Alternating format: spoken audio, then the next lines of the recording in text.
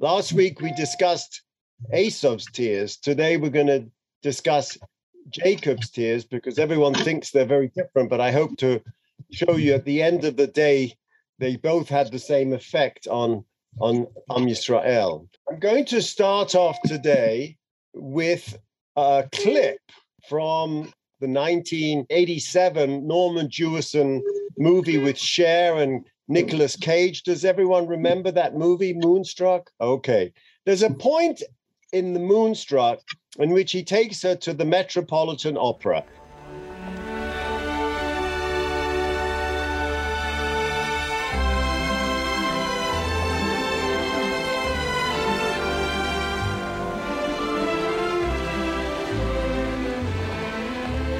Hi. Hi. You look beautiful. Your hair. Yeah, I had it done. You look beautiful too. Thank you. No. I said I'd go to the opera with you, but that's all.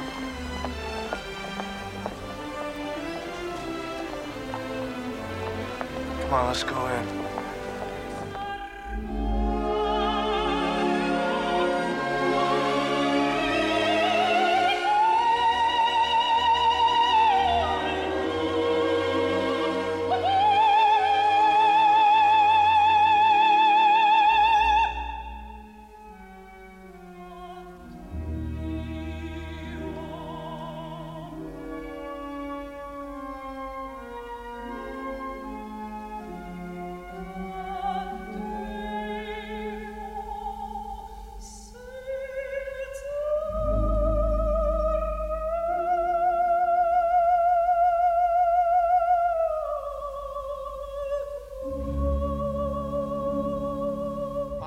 First of all, I just love that scene. But really, what is Norman Jewison accomplishing? Because this is a romantic comedy that's occurring in Brooklyn in a pizza shop. And, you know, she's not meant for him. She's betrothed to his brother. And one of the most iconic moments of the film takes place in the opera house. So the opera La Bohème is a medrash on which the love story in Brooklyn is taking place. As the two lovers sit in the audience, we get a segment of Mimi's famous Donde Liate, the first such instance of the moment in the entire film. Loretta cries. Remember Johnny and Loretta? Mimi's resignation of her love for Rodolfo echoing the way she feels regarding her pending marriage to his brother, Ronnie. And in this moment, the opera itself reflects the inner turmoil of the film's characters. It's also the very moment where we, the audience, have no doubt as to where Loretta's true feelings lie. Jewison removes all doubts about which man she really wants to be with, and the audience is now fully behind this potential pairing. And the entire movie prepares us for this very encounter of emotions, which incidentally is the climax of the picture, the movie, and of La Bohème. And so that is my segue into our text today, which I will now share with you, from the sublime from the ridiculous to the sublime. And our pericope comes in Parshas Vayetze, chapter 29 of Genesis, when Yaakov Avinu finally meets up with Rachel. Very different to Isaac, as we talked about. Vatipol, she fell off the camel. Here, Vayehi kasher ra Yaakov et Rachel bat Lavan achi imo, ve'et sod Lavan achi imo, Vayigash Yaakov. Now look at the verbs, okay? Vayigash, he drew near. Vayogel es ha'even, he rolled the stone over the well. Vayashk, and he watered the tzon of his father. Vayishak, and he kissed Rachel. Vayiso es kolo vayev. Do you see there's the movement of the verbs, the quantity of verbs in these two verses? The result of his gaze, Ra'a Yaakov et Rachel, the result of this gaze is Vayigash, Vayigel, Vayashk, Vayishak, Vayef. And the nadir of the total is Vayef, and he cried. And this crying, these tears that he shed, will be the subject of our meditation today. Now, many Mefarshim ask the same question. That is, what's a nice young man, a yeshiva bacher who just spent 20 years in Brisk or the yeshiva of Shem, come out and kiss somebody? They're not married. And why did he start crying after kissing? The Ibn Ezra offers the same answer. He says that Rachel was a ketana, a minor, and Yaakov could not consummate the marriage vows with her. That explains how he's allowed to kiss her, because she's a minor, and why he cried. Rabbeinu Bachya says the same thing.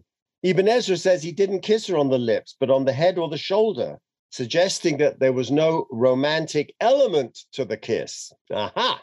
And as to the second question, as to why Yaakov started to cry, we have to come to Rashi. Radak says he started crying because he wept for joy. When close relatives meet, not having seen each other, their emotions are hard to control, and they are overpowered by the cries of joy. Remember that when we look at Rashi. And the Sforno says that Yaakov wept because he wished he could have met her when he was younger.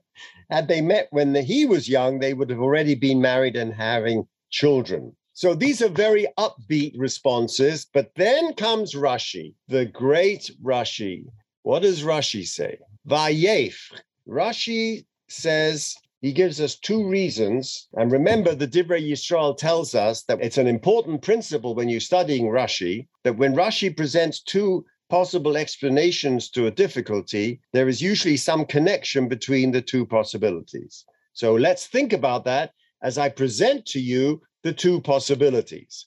Rashi is very bothered, as is the Medrash, as to why, having met the love of his life, he immediately says he fell in love with her, he loved her more than Leah. Constantly, his love for Rachel was eternal. So why did he cry? And so Rashi says, and he wept. Rashi 1 versus Rashi 2. Lefisha tzofa beruach hakodesh, when he kissed her, he saw through the Holy Spirit, through divine inspiration, she'ena nichnas imo likvur. They will not share an eternal resting place, that she would not be buried with him, that somehow that she, and he tells that to Joseph in the end of Miketz, he says, Mesa alai Rachel, he tells Joseph, and he has to explain to his son after meeting him, after being away from him, why, in fact, she wasn't buried with him, that she died with him on the way. Now, Rashi's quoting from Genesis Rabbah, She'ena nichnesis imo likbura, she would not be buried with him. Now, let's go to the second interpretation of Rashi. Dova acher. And remember, we have to try and reconcile the two because he's bringing us both for a reason. And there is a connection between the two reasons. And we have to work that out because he doesn't tell it to us. Lefi sheba biyadayim reikonios. He came with empty hands. He's coming to a wealthy man who has flocks and everything, and a person who comes, without flowers to his betrothed or without a trousseau, without a nadin, without nothing, caused him to cry. So the first time he wept is because he realized that the love of his life would only be in this world, but they would not be sharing the same burial plot together. The second one is much more what we would think prosaic. He came empty-handed. Who comes empty-handed to get betrothed to somebody? And he said, now he tells us this story. Eliezer Eved Avi Abba. Eliezer, my paternal grandfather's slave, he came to Lavan with nose rings, utsmidim or migdonos, and delicacies, and smidim for bracelets when Abraham was sending him to find a wife for Isaac. Va'ani, but look at me. Ein biyadi klum, I've got nothing in my hand. Lefisha rodaf Eliphaz ben Esav b'mitzvah b'vacharov, because Eliphaz, the son of Esav, pursued him at the command of his father, lahorgo, to kill him. So after Jacob had stolen the birthright and then stolen the bracha from Yitzchak, Vayecherad Charada Gedola Ad Ma'od, we learned last week that Esau shed 3 tears and he screamed. Then he did something. He's a hunter. So he sent Eliphaz to kill Yaakov, Vehisigo, and Eliphaz overtook him. Ulufisha Gadol Eliphaz becheko shel Yitzchak, and since Eliphaz grew up in the bosom of Isaac under his influence, Moshach Yodo, the way Abraham withdrew his knife from killing Isaac, so too at the last moment Eliphaz couldn't bring himself to slaughter Jacob. Irony. Moshach Yodo, Omalo. So Omalo. Eliphaz is now confiding to Jacob in this scene. What shall I do by my father's command? I can't kill you, but at the same time, I have to do what my father tells me to do. So Jacob says to him, Tol Masha Biyodi, I have a bunch of wealth. I'm coming to marry my Beshert. I'm coming to Rachel. I am coming to give her a huge dowry. Okay, here, Tol Biyodi, take it from me. Take it from me. Ve'oni choshev kames, as we're told in the Gemara that an oni, a poor person, is considered like a dead person, right? The Gemara in Nedorim. There are 4 people who are like dead people. Okay, one of them is an oni. Tol masha biyodi. Ve'oni choshev kames. Now Rashi brings that as to the reason number 2 for his crying. Reason number 1, I won't be buried with you. Reason number 2, I've had to give away my wealth to save my life. So Rashi gives these 2 reasons. Now the Medrash comments that Yaakov, whilst he was being attacked by Eliphaz, recited the Pasuk, Psalm 121, Esa enai el harim me'ain yovo ezri. I lift up my eyes to the mountains. Where shall my salvation come? Ezri me'im Hashem oseh shamayim ba'oretz. My salvation comes from Hashem, the maker of heaven and earth. Upon reciting this pasuk, Yaakov Avinu was able to arrive with peace of mind and was secure, even though he was impoverished. Now, what is the trick here? What is this pasuk, El HaHorim? And I think that the word Horim, mountains, can be read as Horim, parents. It's a true midrashic pun. Yaakov Avinu looked up to the previous time this same shidduch scenario was at play, and he saw the great wealth that Eliezer had arrived with on behalf of his father. And experiencing this great sense of loss, he says, my father had this, but I have nothing. Where will I have what it takes to make this shidduch happen? And that's why he relied, Ezri me'im Hashem oseh shamayim v'oretz. Very nice. Now, I want to share with you some insights from Rabbi Foreman, who just came out with the Sefer Genesis, a Parsha companion, and I find his clarity very inspiring. So he, too, is bothered by the 2 explanations of Rashi. The first being Vayiso es kolech vayef, because he would not go into her kavura with her. And the second one is because he came empty-handed. Now, he wants to argue that Rashi's 2 interpretations are not as different as they seem to be.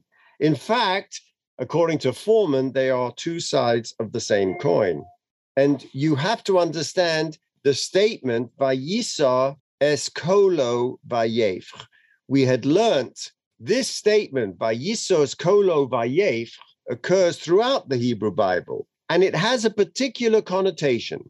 It seems to convey the sense that something is being lost irrevocably. Something precious is slipping through your fingers, and there is nothing you can do but watch it happen. In the first time we see Vayisa es kolo vayef is by Hagar and Ishmael. She goes off into the desert with her young child Ishmael, and when the water in the canteen is used up, he appears to be dying of thirst, and it is then Vatisa es kolo vatef. She lifts up her voice and cries, something precious and irreplaceable is being lost, her son, and seemingly there's nothing she can do about it. Of course, it wasn't true. She just simply couldn't see the life-saving well that would allow him to live. Maybe because she was overcome with emotion, or she hid some distance from him. Talmidei Chachomim seem to be ascribing a similar kind of mindset to Jacob when he first meets Rachel. In this case, Vatiso eskolo vatef, the precious one being lost is none other than his beloved Rachel, the woman of his dreams.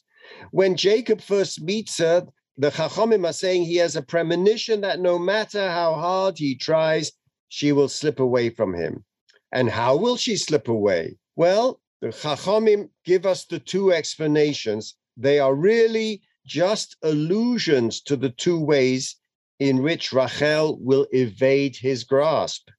One way Jacob loses her is in her death. She dies young, before him. Years after he first meets Rachel, when Yaakov is finally en route back home to Haran, she dies giving birth to her second child, Benjamin, forcing Jacob to bury her by the roadside. When Jacob first met her, according to this midrash, and Rashi quotes it, he had a prophetic vision of that moment when she dies, and it caused him to cry. Knowing you'll be buried with your soulmate can bring a measure of peace, that kind of peace, that connection to Rachel in death would elude Yaakov Avinu.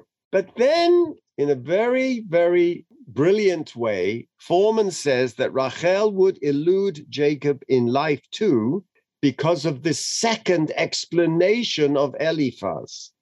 What in Jacob's life becomes the greatest obstacle he faces in achieving union with Rachel? It's the switcheroo of the sisters that we spoke about yesterday, under the chuppah, in the wedding tent, the wedding night. After Jacob worked 7 years to earn Rachel, his father-in-law substitutes a veiled Leah for Rachel on their wedding night. Again, Rachel eludes his grasp. Why did that happen? Why was Lavan able to take advantage of Jacob so thoroughly? That's what Rashi is getting at in the second explanation. Lavan was able to take advantage of Jacob because when Jacob raped Rachel, he had come Yadayim Rekonios, with empty hands. And why did he come with empty hands? Because if you take this back, the trickery that he had employed in stealing the blessing from Isaac.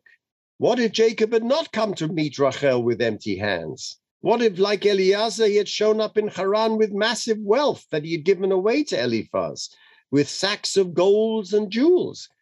Then he would have been able to dazzle the damsel's family just as Eliezer had done.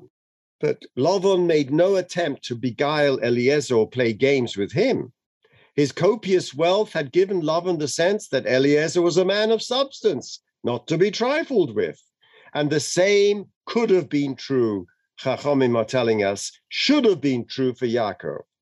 But something went wrong. He lost his money on the way, and when he did meet Lavan, the penniless Jacob had to give for Rachel the only thing he could give, hard labor. He regarded him as a pauper and took advantage of him. And so Jacob already then had lost Rachel for 7 years because he had come to Lavan empty-handed. So now we can see that the two interpretations that he saw, that she would no longer be with him in death and even in life. So then this also harpens back to Vayisa Esav Kolo Vayev. The rabbis are reading the biblical text very closely, picking up that language that propels them in the midrashic direction. What did they notice? Vayisa es Kolo Vayev. It's as if they're trying to tell us, you want us to understand why Yaakov cried? Just look at the last time someone lifted his voice and cried. Esav had cried the same way. The 3 tears of Esav last week we discussed when his brother deceived him. So the sages conclude that Esau's tears led through a natural train of consequences to Jacob's tears. The sages' story of the encounter with Eliphaz is their way of reconstructing that train of consequence. It begins when Rebekah sends Yaakov away to protect him from his brother's wrath, but Esau's vengeance, the rabbis reason, would not be so easily foiled. He would dispatch his son Eliphaz, and Jacob has to survive the manhunt. How? By giving away his wealth.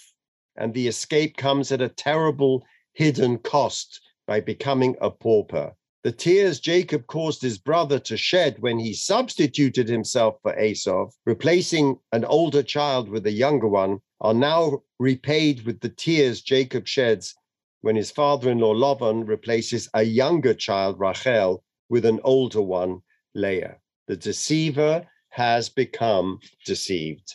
Very nice. Now that explains the Rashi. I want to give you just two more upbeat interpretations before we all pour ourselves out crying. The first is Rabbi Yosef Salant in the Be'er Yosef adds, the reason for Yaakov's tears is he wanted his tears to join with Rachel's weeping. Remember yesterday we discussed Rachel mevakal baneha, that she is crying as her children go into exile. So he wants his tears to join with her weeping, so she'd not be crying by herself. And therefore the phrase used by Yisro Kolo Vayef mirrors the Ramah, Kol Baramah, upon which Rachel Imenu is heard. The Vayisro Kolo, he lifts it up because Kol Baramah, on that elevated place, she is crying. But the Breslover Rebbe in Lema'achar Atir also gives this beautiful interpretation for the cause of his tears. Yaakov Avinu perceives the role Rachel Imenu would play in Eicha Rabbah Petichta 24 that we discussed yesterday, to mitigate the din on the exile as Bnei Israel goes from the land. As Yirmiyahu says, Rachel kol barama nishma Rachel mavakal baneha, she refuses to be comforted. So Yaakov Avinu's tears will not be effective. Yitzchak and Avram's tears are not effective. Only the tears of Rachel. So his mingling his tears with hers is a foreshadow of the fact that of all the Avos, it is only, as we learn in Eicha Rabbah Petichta 24, that it is Rachel's tears alone that will be effective. Okay, I want to go now a little bit deeper. And in order to do that, I have to be naughty again and go back to the most amazing line in Moonstruck. Now, you remember she has a conscience because she's betrothed to Ronnie's brother. And so he takes her after this La Boheme scene, and she goes, where are you taking me? And it's outside his apartment. And she says, no, we made a deal that it was just be one night, you take me to the opera and you'll forget about me. And then he says the following. Loretta, I love you. Not like they told you love is. And I didn't know this either. But love don't make things nice. It ruins everything. It breaks your heart. It makes things a mess. We aren't here to make things perfect. The snowflakes are perfect.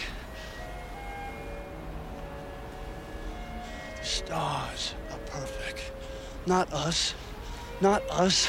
We are here to ruin ourselves and to break our hearts and love the wrong people and die. I mean that the storybooks are bullshit. Now I want you to come upstairs with me and get in my bed. I thought that this was just absolutely what comes to my mind when I'm reading this tragic story, this kissing and then crying. What is it about the kiss and the cry? And reminding me of William Blake, The Sick Rose. O rose, thou art sick, the invisible worm that flies in the night, in the howling storm. What made it sick? Has found out thy bed of crimson joy, and his dark secret love does thy life destroy. Love destroys. That's what it does. It's crazy, it's mad. Which brings me to my last inappropriate picture. And who is this? Now, we know that in Dante's Vita Nuova, commonly this is identified with Beatrice, who appears as one of his guides in the last book of the Divine Comedy. Paradiso. And in the last four songs, there she takes over as a guide from the Latin poet Virgil, because as a pagan, Virgil cannot enter paradise. And because being the incarnation of beatific love, as her name implies, it is Beatrice, his muse, who leads him into the beatific vision. And Beatrice represents this divine revelation, theology. And therefore, he leaves her for the love of the divine. At age of 9, Dante fell in love with this Beatrice di Folco Portinari. This is a picture of her. And from that moment on and through the writing of his Divine Comedy, when he was around 42, he strove to write a love poem that adequately captured the fulfillment that came from his relationship with Beatrice. But writing in the High Middle Ages, when medieval Christianity presented a structured world with clear hierarchies, Dante was forced to answer the quintessential question, whether human love could, or more importantly, should, be comparable to the love between man and God. Remember, Rabbi Akiva had already told us that all the books of Tanakh are Kodshim, but Shir HaShirim is Kodshe Kodshim. Why? Because he saw that that romantic love is the mirror of Am Yisrael's love for the divine. And for our Parsha, although the times are different, the convention is the same. And for us, the question is all the more poignant. What is the role of Yaakov Avinu's romantic love for Rachel? Does romantic love set us up for an unfulfilled love? And Mark Wolf writes, in both narratives, comparing Dante's Beatrice and Lahavdil, Yaakov for Rachel, our heroes set out to differentiate their love from the common variety, insisting that what they are experiencing is an intimacy and a connection more fulfilling than ordinary desire or lust. The sin they share is to have wasted all their love on something that couldn't, in the end, offer spiritual fulfillment. For Yaakov, the differentiation comes in this moment of love at first sight. Vayar, Vayishak, Vayevch. Seeing Rachel, he performs the superhuman task of removing the stone covering the well, and then embraces Rachel and cries the first actual tears that we see in the book of Genesis. These tears are very different from the sobbing that bursts forth from Esau after learning that his blessing has been stolen a couple of chapters ago. Beyond the verb choice, there is a linguistic connection between the action of Jacob and Rachel's embrace and the tears that follow, suggesting that the moment itself is unique. And as we've rehearsed, Rashi himself presents the two options. But in both readings, both the Rashi's reading that we won't be buried together, and in the reading that I've come with empty hands, as Aviva Zornberg connects both options, if I can quote her, to a sense of loss that comes with the moment of the embrace, in the center of the love, of the kiss, of the embrace. In both readings, Jacob's tears are connected with death. La petite mort, as they say in France. On the one view, he cries because of his love for Rachel and because of their eventual separation. Not only death, but even burial will divide them. There is an anguish at the very heart of love. As Dante says, love can draw one to another so that she becomes the center of one's world. And if one is blessed enough to be drawn into such a love, then everything in one's life makes sense in relation to her. And the sense it all makes is shining and glorious and satisfying. One understands oneself completely and happily in terms of the definition this love gives to one's life. So this hugging and kissing is a moment of intimacy that exposes the meaning of his life. For Jacob and Rachel, as for Dante and Beatrice, their love is substantially different from any experience previously. They make the case through their actions and emotions and vulnerability to each other that one can achieve fulfillment of life through human love.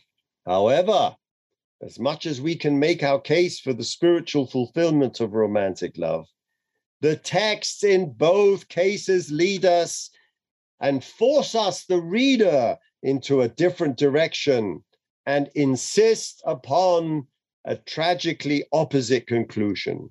Dante's journey through the Divine Comedy ultimately concludes with, we are free to retrain our desires so that they are directed towards what ultimately sustains and fulfills them, that is, God. Beatrice is Dante's way to God. She takes her place as the savior and only is his ladder to the love of the divine. And he adds at the end of Paradiso, but now my will and my desire, like wheels revolving with an even motion, were turning with the love that moves the sun and all the stars. What for Dante is a moment of enlightenment, for Jacob, our father, is a series of tragic turns. The most obvious of these is when his love for Rachel is thwarted by his father-in-law. A victim of the deception that brought him to Rachel, Yaakov Avinu begins his life not with his intended love, but with Leah. God seems to be sending a harsh message to the lovers through our text. It is a tragedy at the end of the day. Why? As Zornberg says, the struggling, complex couple with their many children remain forever together in the cave of Machpelah, the cave that is called Double Cave, the cave of doubles, the cave of couples, whilst Rachel, the only true wife of intention and desire, is buried separately on the road to Bethlehem. Rachel's loss is devastating for Jacob and for God. Although his line is secure and we are all named from him, he is broken with Rachel's loss and mourns their love through his dying breath. After her death, he's unable to imagine fathering another child, and we cannot help but share in his tears for Jacob and Rachel. And what we learn from the above and this whole meditation today, because of our own experiences of love, and that in the center core of our love is this craziness, this brokenness, is not the value of romantic love, according to our texts. God's love, his chesed, is one that is blind. God would like nothing more than for us to love all, serve all. But when it comes down to it, we remain human. Our flaws include gradations of emotion, and we cannot turn a blind eye to our experience of romantic love. And this, according to Mark Wolf, is the lesson of both Dante and Jacob. There is an essential role that romantic love plays, and one that even God cannot comprehend. It is Dante's relationship with Beatrice that serves as the catalyst for Dante's realization of divine love. And I would add, it is the catalyst for Rabbi Akiva, who reads Shir HaShirim as the trigger for the divine love that we have as Am Yisrael. It leads Dante to the direct experience of God that is the moment of fulfillment.